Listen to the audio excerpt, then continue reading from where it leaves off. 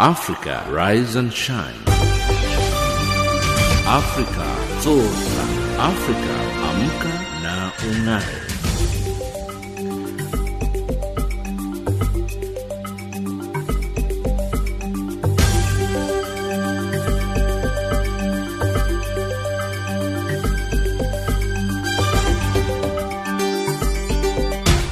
Good morning and a very warm welcome to Africa Rise and Shine. This is Channel Africa from an African perspective, coming to you live from Johannesburg in South Africa. We're on DSTV's audio bouquet channel 802 and on www.channelafrica.co.za. I'm Lulu Gabu, in studio with Anne Musa, Tabisolo Hogo and Figile Lingwati. In our top stories on Africa Rise and Shine at this hour, UN urges governments to step up efforts to control the spread of coronavirus. And India's Prime Minister orders nationwide curfew to combat the virus. In economics news, South Africa introduces laws to curb stockpiling and price hikes. And in sports news, Tokyo Olympics could be delayed due to coronavirus. But first up, the news with Anne Musa. SABC News, independent and impartial. From an African perspective. A very good morning to you. I'm Anne Musa. South Africa's Health Minister Zweli Mkhize says everybody's at risk of contracting the coronavirus. He engaged with members of the South African Medical Association last night. This is as the number of confirmed coronavirus infections increased to 150 in the country. Members of SAMA have vowed to work together with the Health Department to fight the spread of the virus.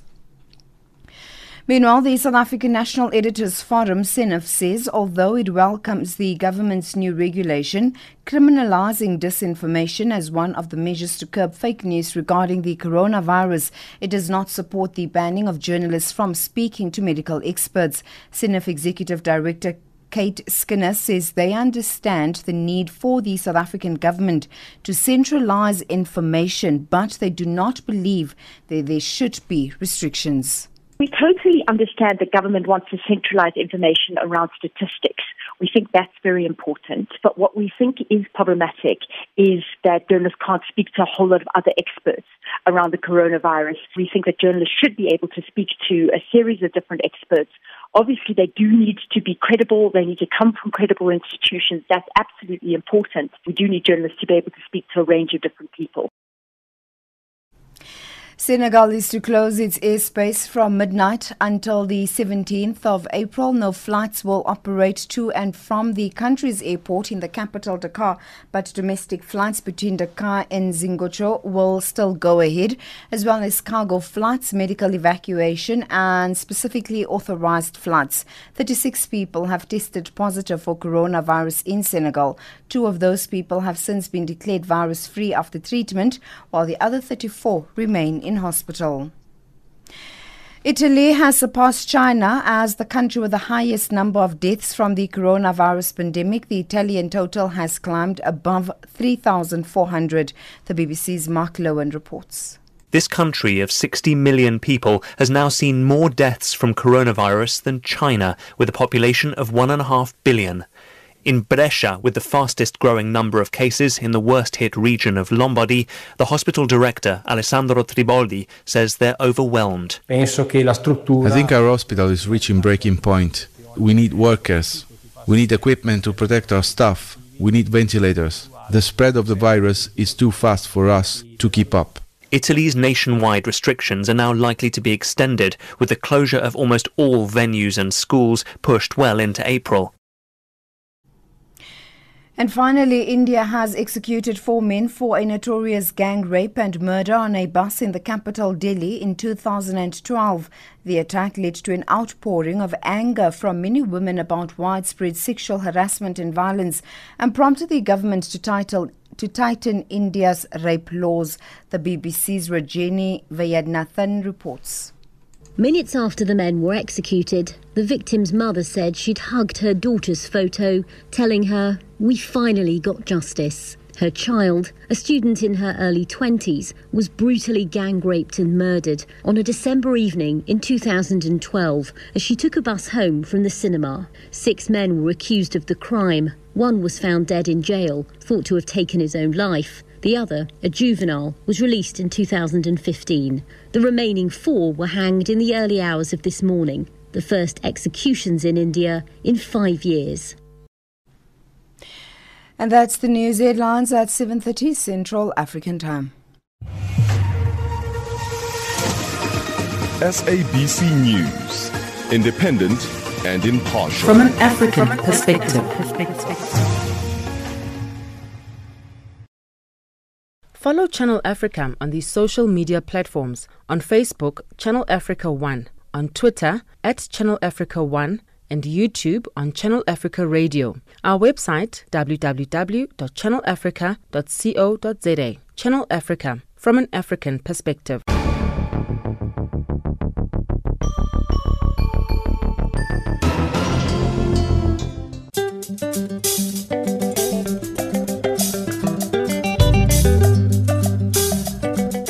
Welcome to Change Your Game here on Channel Africa, the African perspective. We're coming to you from Johannesburg in South Africa. My name is Asanda Peta.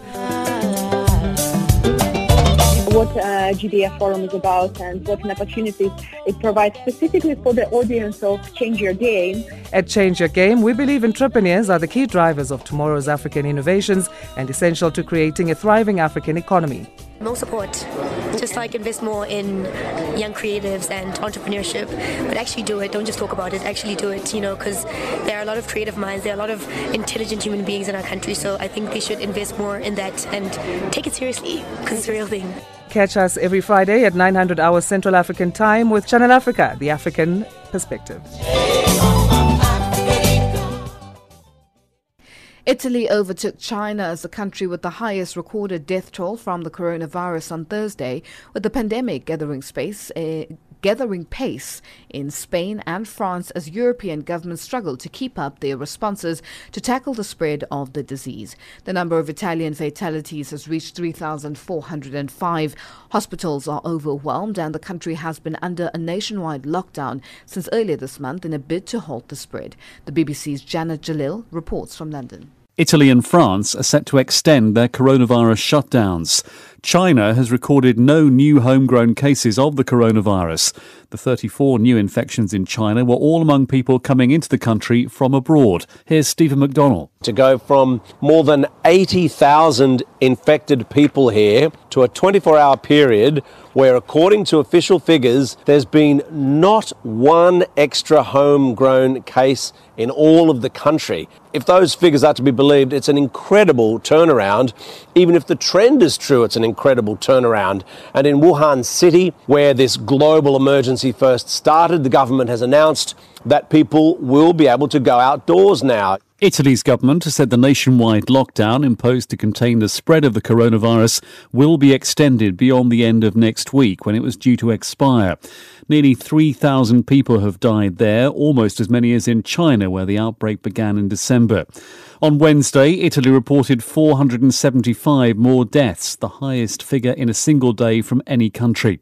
Stefano Faguli is a doctor working in Bergamo in northern Italy. He's issued this plea for help. We are in full emergency with this coronavirus pandemic. Our health personnel, nurses and physicians are working round the clock, countless hours to fight this incredible situation. We do not know how long this pandemic will last. Here's our correspondent in Rome, Sima Katecha. Thousands of people have been fined for not abiding by the rules, and in the north, where there's the highest number of coronavirus cases, officials are warning that hospitals are close to turning people away from treatment because they're struggling to cope with the high number of patients.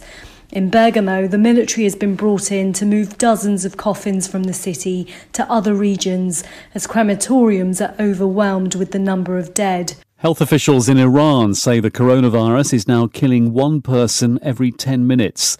Another 149 people have died in the past day. In Jordan, the army's begun imposing restrictions on access to the capital Amman in a bid to control the spread of the virus. Egypt has ordered the closure of all cafes, shopping malls and nightclubs from dusk till dawn. Brazilians have been expressing their anger at the President Jair Bolsonaro's handling of the coronavirus pandemic by taking part in protests from their balconies, banging pots and pans together and chanting "Bolsonaro out." So far, Brazil has had around 500 cases. Gabriel Stargarter is a Reuters journalist in Rio de Janeiro. They're angry because they think that Bolsonaro has minimised, made light, disparaged the severity of this crisis. And now that the death toll is rising and the number of cases are really shooting up, there are real concerns that Brazil, which has had a bit of rotten luck over the last few years in terms of its economy, there is a sort of educational project going on in terms of trying to tell people how dangerous this is. Donald Trump has signed an emergency economic relief bill that would provide free testing for COVID-19 and paid leave for certain workers in the United States. The presidential approval came after the US Senate voted overwhelmingly in favour of the measure, worth about $100 billion. Australia and New Zealand are closing their borders to all foreigners to try to stop the spread of the coronavirus. More details from Michael Bristow. The ban will come into force in Australia on Friday evening. New Zealand's border closure, the first in its history, has already come into effect. The announcements about the issue came almost simultaneously after talks between the two governments. In both countries, returning residents will be allowed in, but will have to go into quarantine for 14 days. Levels of air pollutants and gases over some cities and regions are showing significant drops as people travel much less and work from home. Researchers in New York say carbon monoxide levels, mainly from cars, have almost halved, and emissions of carbon dioxide have also fallen sharply. Professor Roisin Kamain from Columbia University was involved in the study. Last weekend was the cleanest I have ever seen the air around New York. Now, some of that is driven by meteorology, so the weather, how still the air is, has a big effect, but it's still the cleanest we have ever seen in the city. The Olympic flame has been formally handed over to Japan for a summer games that Tokyo says will go ahead despite the coronavirus pandemic. There are calls for the games to be called off. Matthew Pinsent is a four-time Olympic gold medalist. On a global front, we have other priorities, and I think the Olympics should at the very least be saying we should postpone, or indeed we should just cancel at this stage, and we'll talk about postponement later on. And that's the Coronavirus Global Update. I'm Andrew Peach. Till next time, goodbye. The United Nations Secretary-General has urged developed countries, particularly the G20, to step in and assist more vulnerable nations stop the likely spread of the coronavirus in their territories, particularly in Africa.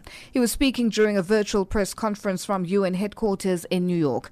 Antonio Guterres warned that the world is facing a global health crisis unlike any in the 75-year history of the organization, infecting the global economy and upending people's lives. Sharon Brouspies reports that he warned of a global recession being a near certainty and called for help to the developing world to avoid millions dying.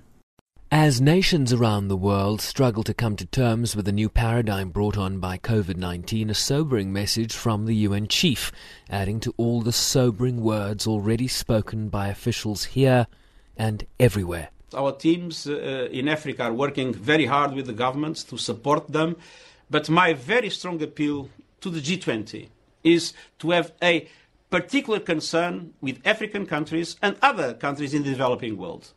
We must absolutely be strong in supporting them, because the virus is coming to them, and their health systems are extremely weak. So they need a very strong support from the developed world, and if that support is denied, we could have catastrophic consequences. If the virus is not contained because countries have not the capacity to contain it, it can spread like wildfire, as I mentioned, and we could have, even with low rates of mortality, we could have millions of people dying, and this is absolutely unacceptable.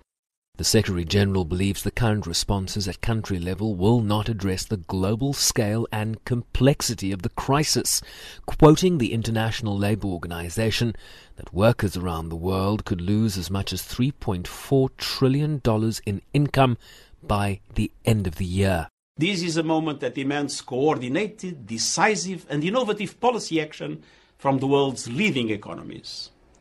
We must recognize that the poorest and most vulnerable, especially women, will be the hardest hit. Guterres welcomed the convening of an emergency G20 summit next week, striking a tone of optimism that, done right, they could steer the recovery towards a more sustainable and inclusive path, arguing that two priorities were key. First, tackling the health emergency by upscaling health spending for testing, facilities and protecting healthcare workers, and then focusing on the social impact and economic response and recovery. Most fundamentally, we need to focus on people, low-wage workers, small and medium enterprises, the most vulnerable. And that means wage support, insurance, social protection, preventing bankruptcies and job loss. And that also means designing fiscal and monetary responses to ensure that the burden does not fall on those who can least afford it. The recovery must not come on the backs of the poorest, and we cannot create a legion of new poor. Urging nations to ensure that lessons are learned from the current crisis, which provides a watershed moment for health emergency preparedness and for investment in critical 21st century public services and the effective delivery of global public goods. More than ever before, we need solidarity, hope, and the political will to see this crisis through together. I'm Sherwin Bryce-Pease in New York. India's Prime Minister Narendra Modi on Thursday appealed to the 1.3 billion population to follow a one-day curfew alongside a ban on international flight arrivals to combat the coronavirus pandemic. The Indian government says there have been 175 infections and 4 deaths from the virus. But the public is increasingly anxious and there has been a rush on food stores and essential supplies. Rana Sen has more from New Delhi. Narendra Modi's public address was his first since India reacted to the outbreak on January 17th. And VK Paul of the Prime Minister's policy-making Niti Aayog body termed the curfew more than symbolic. The country has moved to a very different and a higher level of preparedness. It is a move toward a much more comprehensive response, responding to the way the global pandemic has been shaping up in other countries and drawing lessons from there. So first is that we are now in a different stage of our determination and different stage of our action. Pan-India curfews could become a regular feature, said Shrikant Reddy of the Public Health Foundation of India, as the government said all incoming international flights will be banned from this week. The principal element is asking for people's solidarity in this whole effort, and it is only for a one day to begin with, but possibly if the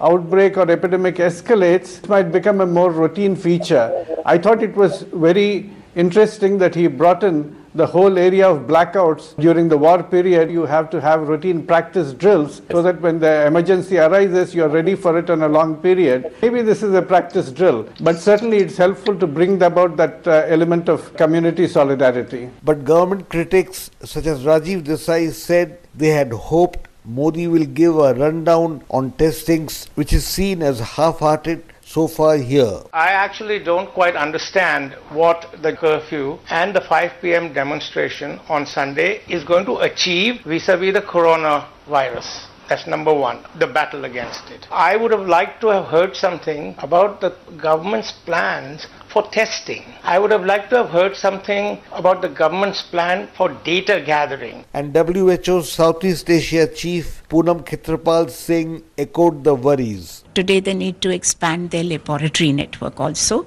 which I'm told they are doing. And from 52 labs, they are taking this up to 70 labs. They are also including other government sector labs, which they were not doing till now. They are also going to involve the private sector. So I do believe that an expansion in the capacity to test is also important. Who you test is also important.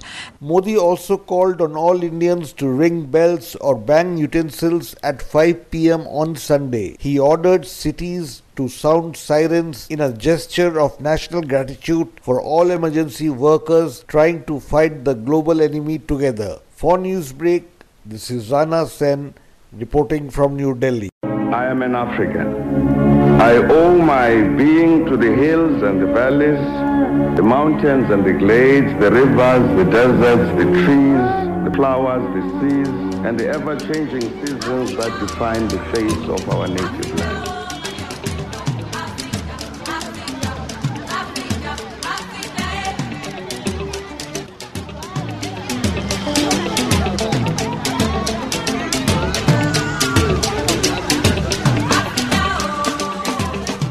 Masterclass Africa, where great minds connect, an explorative one-on-one talk show that seeks to tackle issues of leadership and consciousness on the African continent and around the world. Masterclass comes to you every Fridays, 8 o'clock to 9 o'clock Central African Time. Channel Africa, bringing you the African perspective.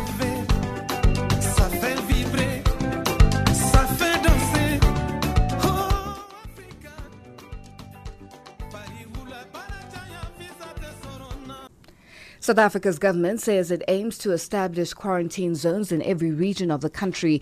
The Department of Public Works, together with relevant municipalities, have the task of identifying areas where people infected with the COVID-19 virus will be treated. This was announced during a briefing of several cabinet ministers aimed at clarifying the regulations gazetted to give effect to the national state of disaster declared by President Cyril Ramaphosa on Sunday. The regulations issued by the Department of Cooperative and Traditional Affairs encompass regulations relating to social gatherings, uncompetitive consumer behavior, places of quarantine, emergency procurement procedures, as well as the roles of various departments. Busi Chimombe reports. Following President Cyril Ramaphosa's declaration of a national state of disaster this week, ministers forming part of the National Command Council on the COVID-19 pandemic outlined regulations issued in terms of the Disaster Management Act. The regulations, effective from Thursday, give effect to efforts by various government departments working together to curb the spread of the disease. Cooperative Governance Minister Nkosazana Dlamini Zuma says the Department of Public Works and relevant local authorities will make available sites where people can isolate and quarantine themselves should the need arise.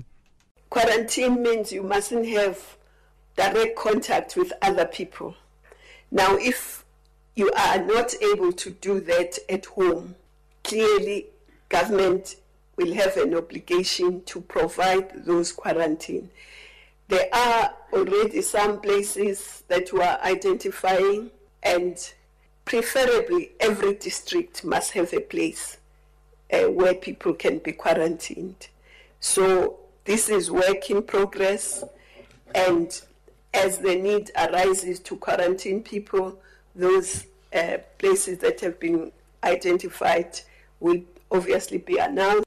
The private sector will play its part in the treatment of the pandemic. Minister of Economic Affairs, Ibrahim Patel, says certain exemptions with regards to competition legislation has allowed guidelines to be drawn up, which facilitate collaboration between the private and public sectors. And this will include sharing of beds, sharing of facilities, medical supplies, nurses, doctors, and so on. This has been done under the new provision of Section 1010 of the Competition Act, approved by Parliament in 2018 and signed into law last year. It will include hospitals and healthcare facilities, medical suppliers, medical specialists and radiologists, pathologists and laboratories, pharmacies and healthcare funders. For his part, Police Minister Bheki Cele has reiterated that gatherings of more than 100 people will not be allowed. Cele added that information that those wishing to have larger gatherings can approach their local police stations for permission is false. You don't go to police station, you go straight to funeral and you go with 100 people. You don't go to police station, you go to wedding, you go with 100 people. This law will never be watered down anywhere else. Honorable President has invited the clergy and the people from the faith-based organization. Most of them, they preside over these funerals, over these weddings. I'm sure they'll also put the word that it's not negotiations, it's a law. Cele said a zero-tolerance approach will also be taken to ensuring that liquor is not sold or drunk outside private homes after 1800 hours on weekdays and 1300 hours on Sundays and public holidays. The ministers also added that further relief will be provided to communities without basic water and sanitation. It's 7:25 Central African Time and you're listening to Africa Rise and Shine. We're coming to you live from Johannesburg in South Africa. At least one business owner in the hospitality industry says new South African regulations stipulating early closure times and a limitation on the number of patrons in establishments poses new challenges for their businesses. The new regulations, published in the Government Gazette on Wednesday evening, ordered that taverns, restaurants and clubs which sell liquor on their premises close their bars early and have no more than 50 people. Neo Budumela reports. Gathering at your local Chisanyama restaurant or club for a drink until the early hours of the morning is a thing of the past, at least for now. Government's regulations to combat the spread of the coronavirus now state that establishments which sell liquor to their patrons are to close their doors at 6 p.m. Residents of Kimberley praised the move. I feel that it's actually fine, because alcohol is not really that important, you understand? So the thing is, my question to the president is that, how are these people going to get paid? If you want booze, buy before 6 o'clock, get your stuff and go home. Then all is fine. Our health come first. All shall follow. An owner of such an establishment, McDonald Visser, accepted that businesses like his are also governed by the regulations of the land. However, he warned that the impact will not only be on businesses themselves. That's where now we're getting our business, around 10 o'clock, 11 o'clock, 12 o'clock at night. But because of like the outcry and because of like the coronavirus, we need to put measures in place. We need to make sure that at least we follow the instructions of government. It's a serious worrying factor, which means that even with the staff, we have to minimize the staff. Now, you must understand that within the hospitality sector, in fact, you pay them per hour. Now that we have to decrease the number of employees within the premises, it's going to hit them in their pockets as well. A waitress at a local bar, Kilubugile Mojanaga, expressed fears that she may now not make enough money to support herself. If it closes at 6, then it means that we'll lose our working hours, so it won't be the same, salaries will not be the same. So I feel that even though we have to do it, it just impacts our lives differently after that. Northern Cape Police have vowed to enforce the new regulations, which could see those not complying facing 6 months imprisonment, a fine, or both. I'm Neo Budumela. The peak of the coronavirus in China is over and the country is now busy assisting other countries, especially Africa, to curb the spread of the scourge. The Chinese ambassador to Zimbabwe revealed this during the launch of the quarantine hospital facelift and equipment in the capital Harare on Thursday. While Zimbabwe is yet to report any confirmed positive case, measures have been put in place to effectively deal with the virus. Simon Muchema has more from Harare. The Chinese ambassador to Zimbabwe, Guo Shochung, on Thursday ended his offices in Harare, revealed China now is out of danger regarding the COVID-19. He said the success came as a result of the discipline and the help other countries gave to the Chinese. The remarks came during the launch of the donation of the Wilkins Hospital, a quarantine center in Harare, on Thursday. The Chinese ambassador had this to say. And we are deeply grateful to all the support we have received from the world, especially our brothers in Zimbabwe. Unfortunately, the fight is far from over. As we speak, the virus is ravaging Europe and gaining ground in Africa. Zimbabwe has also had a few close calls. The Zimbabwean government has been mobilizing resources, taking science-based measures, and timely informing the public. The donation was handed over to the quarantine hospital by a group of Chinese companies operating in Zimbabwe. Already, the hospital is receiving a facelift, renovation of toilets and bathrooms, safety clothing for doctors and nurses have also been availed. The group of Chinese companies pledged to avail more testing kits and promised to finish the work within 10 days. Head of the business delegation, Zhou Huihong, said, "We try our best, to renewing the hospital. We wish we can, by our effort, we wish we can, to offer a calm down and peaceful place, and for the doctors and even for the patients. So that's what we are doing and what we want to do.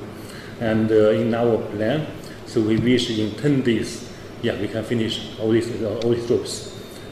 Zimbabwe is yet to report any confirmed COVID-19 case, although a set of measures have already been put in place. The measures include a public gathering ban, banned weddings and sporting events for the next 60 days. Citizens from the affected nations were urged to stop visiting, while Zimbabweans were also advised to avoid making non-essential visits outside the country. Meanwhile, some churches and music artists have resorted to online performances.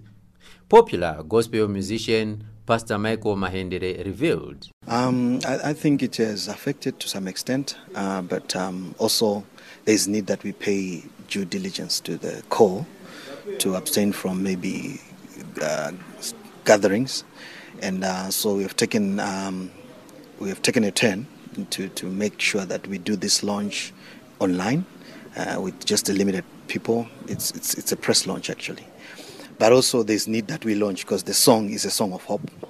Meanwhile, Zimbabweans are wondering if indeed Zimbabwe is prepared for the COVID-19, considering already Zambia has reported 2 first positive cases of people who traveled via Fly Emirates. This has resulted in the suspension of the Dubai-Lusaka-Harare flight for the next 2 months. In Harare, Zimbabwe, for Channel Africa, this is Simon Muchemwa. Our headlines up next with Ann Musa. SABC News, independent and impartial. From an African perspective. A very good morning to you. I'm Anne Musan. The headline: South Africa's Health Minister Zweli Mkhize says everybody is at risk of contracting the coronavirus. The South African National Editors Forum says although it welcomes the South African government's new regulation criminalizing disinformation as one of the measures to curb fake news regarding the coronavirus, it does not support the banning of journalists from speaking to medical experts. And Italy has surpassed China as the country with the highest number of deaths from the coronavirus pandemic. Those are the stories making headlines. SABC News, independent and impartial. From an African perspective.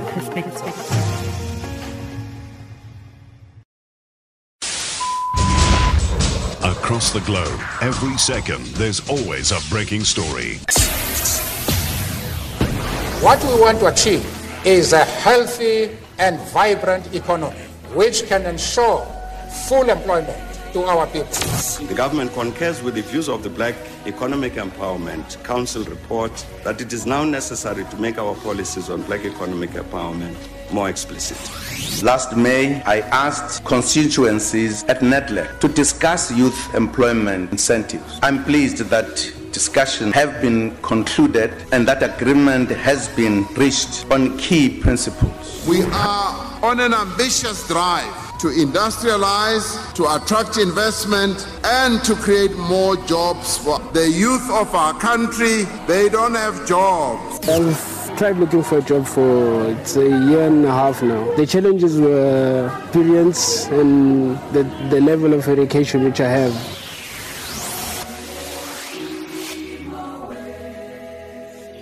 Channel Africa.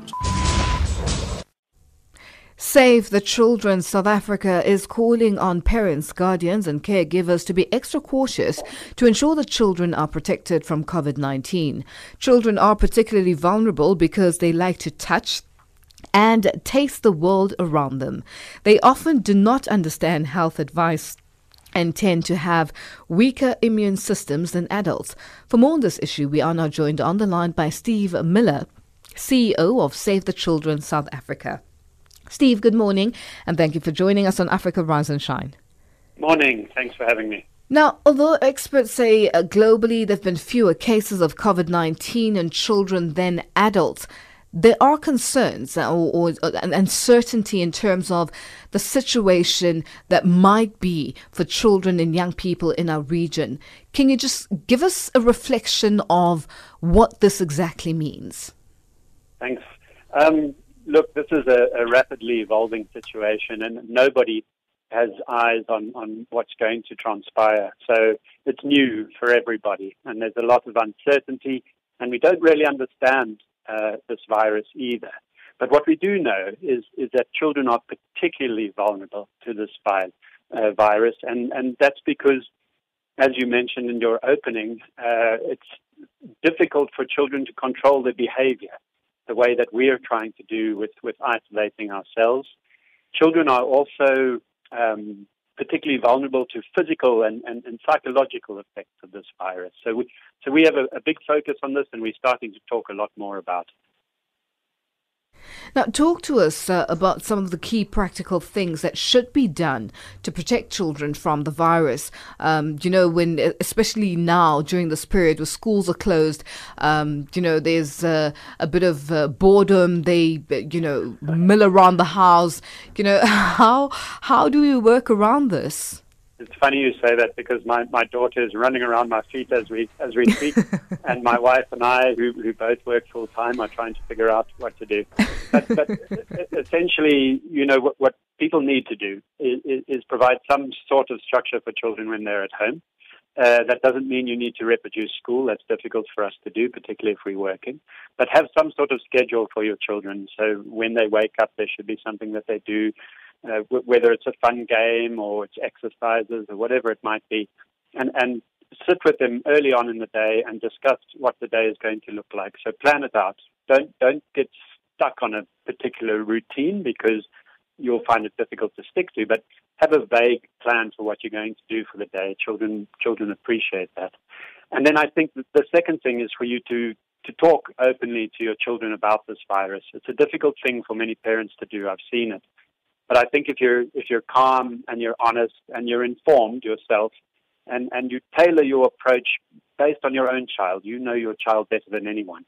We can put out messages at this level, but you know how to talk to your child, and you need to now. You need to sit with them and explain to them what's happening and how they can protect themselves and others from spreading this virus. It's critical that we do this at this time. And I can tell you the questions are coming, because it's coronavirus 24/7 on the news channels. Now, what should we look out for as signs and symptoms of coronavirus in children, especially now going into the change of season, where, the general, little snotties and coughs here and there and sneezes here and there? What should we be looking out for? Yeah. So there's a lot of information out there which can guide you, and particularly coming from the government now too. There's some very simple ways that you can determine whether you're feeling ill and you might have the virus or your child does. But the difficult thing is that there are a lot of similar symptoms in your everyday flu. So we're starting to see that, which is problematic. But I think what we need to do at this point is that if you have any concern whatsoever, you have to err on the side of caution. You have to be overly cautious, and you need to try, if you can, to get yourself tested.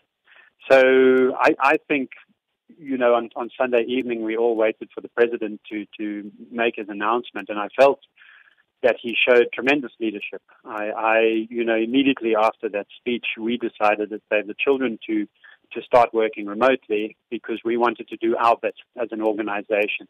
And I think the message that he gave was, look, the government will do what we can, and they're doing it. I'm very proud of what's happening at that level. But it is up to us as individuals and as organizations to take these steps too. So if you feel that you might be sick or your child is sick, you should report as soon as possible and try to get tested. If you're unable to do that for whatever reason, because I'm sure there might be issues with testing coming up, self-isolate yourself. Take those very strong measures, and there's a lot of guidance out there for parents, but just do it. It's very difficult to do, but you have to do it. It's a critical thing. Steve, thank you for joining us this morning. Yeah. Perfect, thank you. That's Steve Miller, CEO of Save the Children in South Africa, joining us on the line.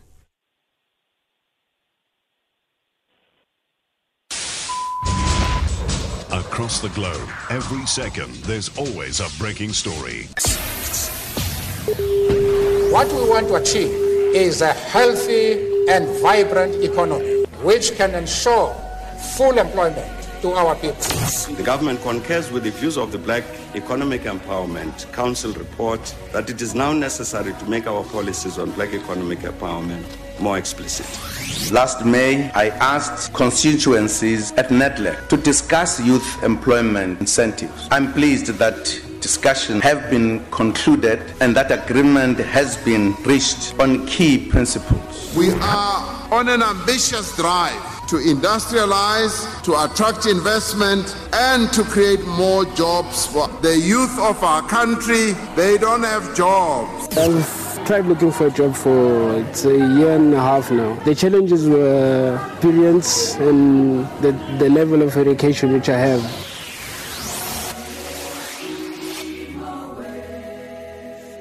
Channel Africa.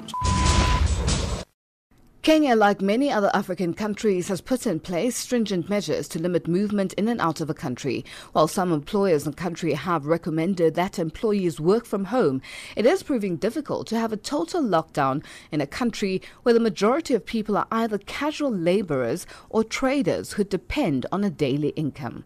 Sarah Kamani reports from Nairobi.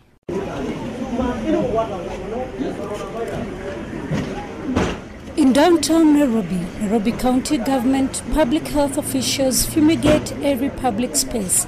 This Kenya's latest attempt to contain the spread of the deadly coronavirus. From the streets, the team moves to public vehicles, spraying every nook and cranny.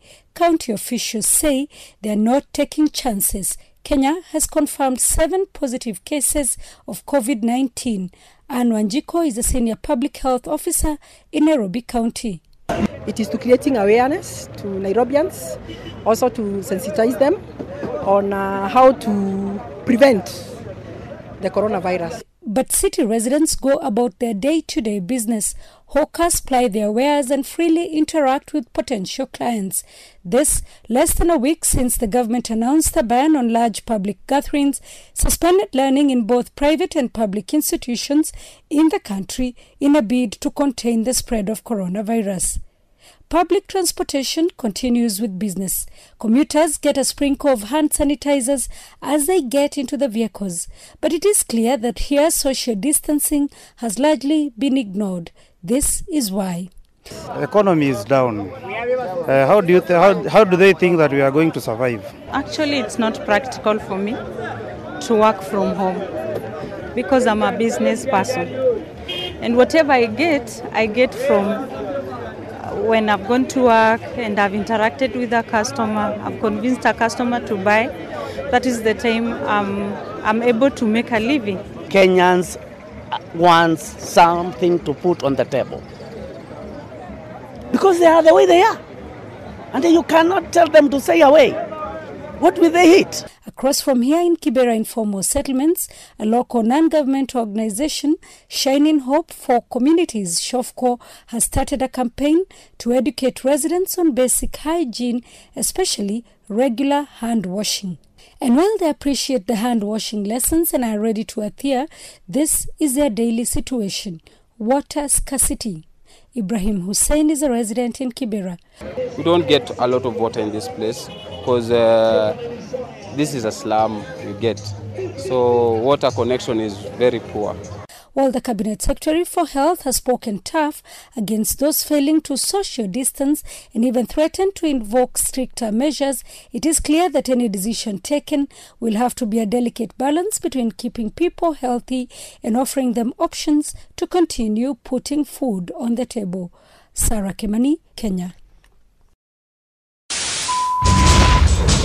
Across the globe, every second, there's always a breaking story. Colton Joy for Channel Africa Radio in Ethiopia's capital, Addis Ababa. Reporting for Channel Africa, I am Hilda Kekeloa in Zambia. Our cutting-edge and hard-hitting journalism leaves no stone unturned, giving you the whole picture every time. George Muhango, Channel Africa, Blantyre. Reporting for Channel Africa, this is Moki Kinzeka in Yaoundé. From an African perspective, listen to Channel Africa in English, Kiswahili, French, Silozi, Portuguese, and Chinyanja, informing the world about Africa.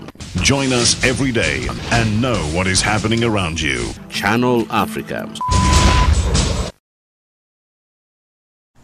Our economics updates up next with Tabiso Lohoko.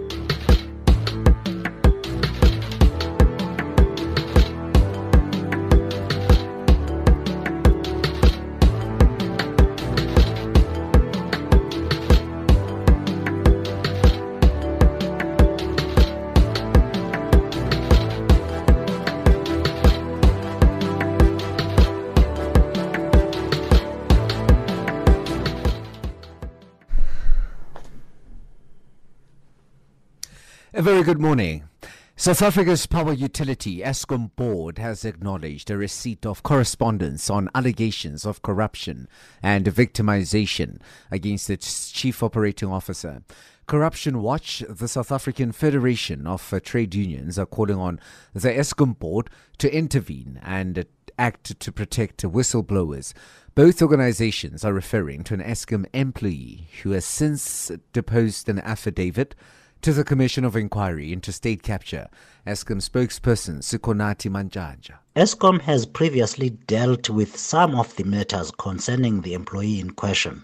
An investigation was closed late last year following a thorough examination of the allegations, and no substance was found. However, now that we have received new allegations, including the alleged abuse of power against the COO, the board of Eskom has taken urgent steps to address these allegations in a transparent process.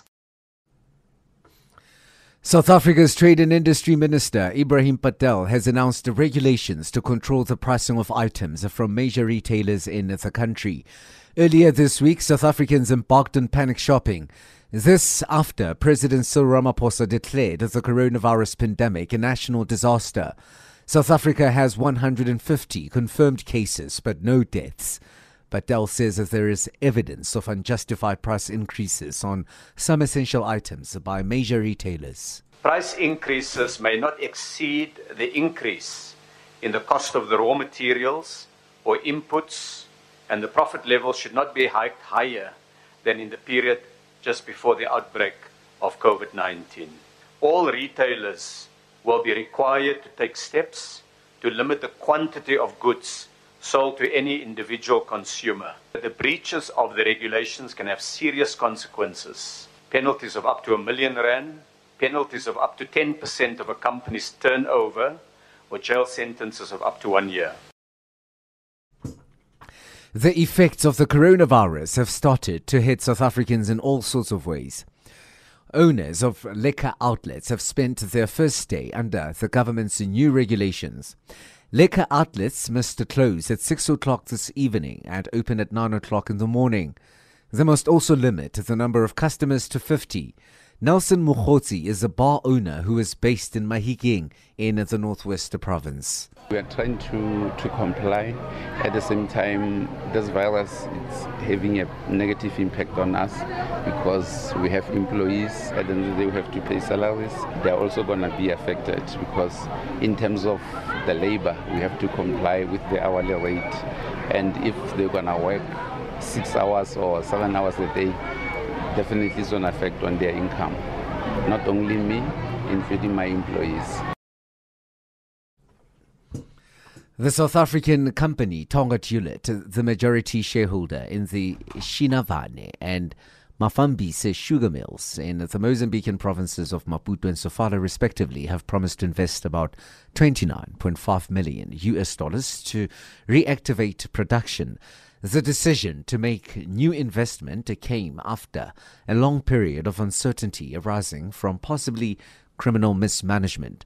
Tonga Tulip was in such dire financial straits last year that trading in its shares was suspended on both the Johannesburg and London stock exchanges. As Uganda awaits its first oil, the Uganda National Oil Company has signed a memorandum of association to supply Stabex International with bulk petroleum products. Speaking at the signing of the MOU in the capital Kampala, Proscovia Nabanja, the UNOC Chief Executive Officer, said the move was in line with the company's mandate to secure petroleum products in the country in order to attain a footprint in the business. Nabanja says Uganda may be a landlocked country, but again are land-linked, and most of the petroleum products pass through Uganda. The US dollar is trading at 365 Nigerian Naira 33, 11 Botswana Pula 34, 102 Kenyan Shilling 96, and at 16 Zambian Kwacha 47. In BRICS currencies, $1 US will cost you 5 Brazilian Real 7, 78 Russian Ruble 44, 74 Indian Rupee 34, 7 Chinese Yuan 2, and 16 Rands 89. 84 pence a British pound, 91 cents euro. Gold $1,482, platinum $607 pounds, Brent crude oil $29.18 a barrel. From an African perspective.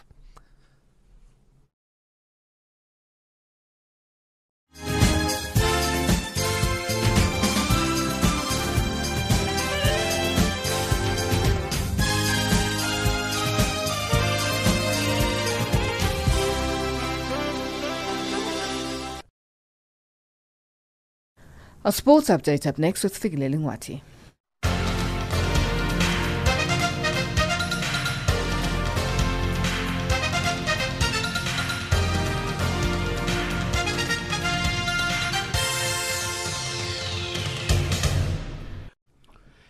International Olympic Committee, IOC Chief Sebastian Coe says moving the 2020 Tokyo Olympics to September or October due to the coronavirus outbreak was a possibility, but it was too soon to take a decision on whether to cancel the games.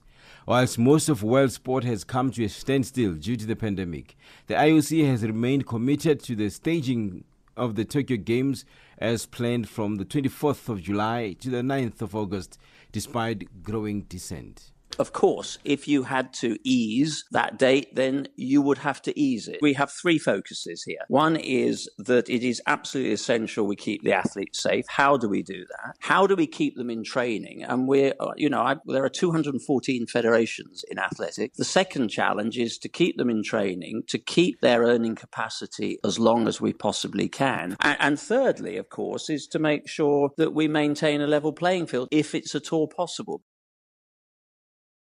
Cricket news. All the Proteas players who returned from India midweek have been advised to self-isolate in the wake of the coronavirus outbreak. This is according to South Africa's team doctor Shoaib Manjra after the national team returned to the country. Quinton de Kock and his charges had been on a 3-match 10-day trip to the Asian country when the series was postponed due to the global pandemic. Manjra says the players will be doing themselves and their families a favor by heeding Cricket South Africa's advice. We've recommended that all players either self-isolate and social distance themselves for a minimum of 14 days. because I think that's proper guidance to protect people around them, to protect the community, to protect their families, and to protect vulnerable people in their families in particular. So we've recommended that 14 days of self-isolation or social distancing, and in that period, should any of them have any symptoms or any other factors that is cause for concern, we will ensure that they're investigated appropriately and managed according to the protocols that are currently existent. Finally, rugby news. Stormers coach John Dobson has lamented the traumatic injury suffered by his Springbok World Cup final stars this Super Rugby season. That will also play on the mind of new national team coach Jacques Nienaber. The Stormers were in early season front runners in Super Rugby before back-to-back losses halted their progress, and they are currently training in isolation in Cape Town with the competition on hold due to the coronavirus outbreak. The good news is that Bok captain Siya Kolisi is on the mend and 4 weeks away from fitness after he was injured in the season opening win over the Hurricanes, but there is little other reason for cheer. The latest injuries are to scrum half Herschel Yankees, fractured fibula, and prop Stephen Kitchoff, pectoral muscle, who are expected to be out for 3 and 4 months respectively. That's your sport news this hour.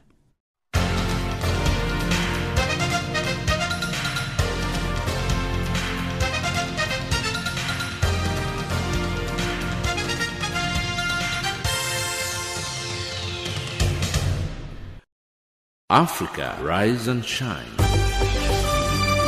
Africa, zorza. Africa, amka na ung'are.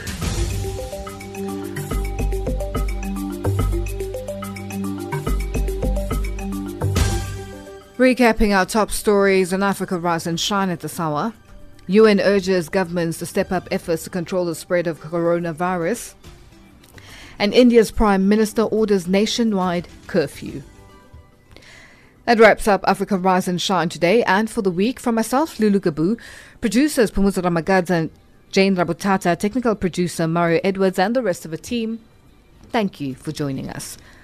For comments about our show, send us an email at info@channelafrica.org or tweet us at RiseShineAfrica. Taking us to the top of the hour for the news is Johnny Clegg with a song titled Woza Friday.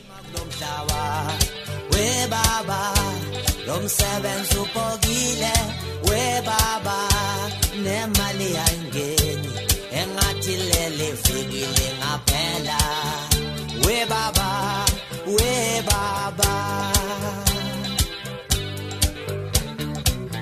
baba, onsema kulomhlaba. We baba, lomsebenzi subogile. We baba, nemali yangeni. Engathi lele fikile ngaphela. We baba, we baba. It was a Friday, my darling. Was a Friday, umsebenzi ubogile. Was a Friday, my sweetie. Was a Friday, ilanga linkomile wena. We baba, kunzima kulomhlaba. We baba, lomsebenzi ubogile. We baba, nemali ayingeni. Angathi lele fikile ngaphela. We baba, we baba. We baba, kunzima kulomhlaba. We baba, lomsebenzi ubogile. We baba, nemali ayingeni. Sengathi lele fikile ngaphela. We baba, we baba. Was a Friday, my darling.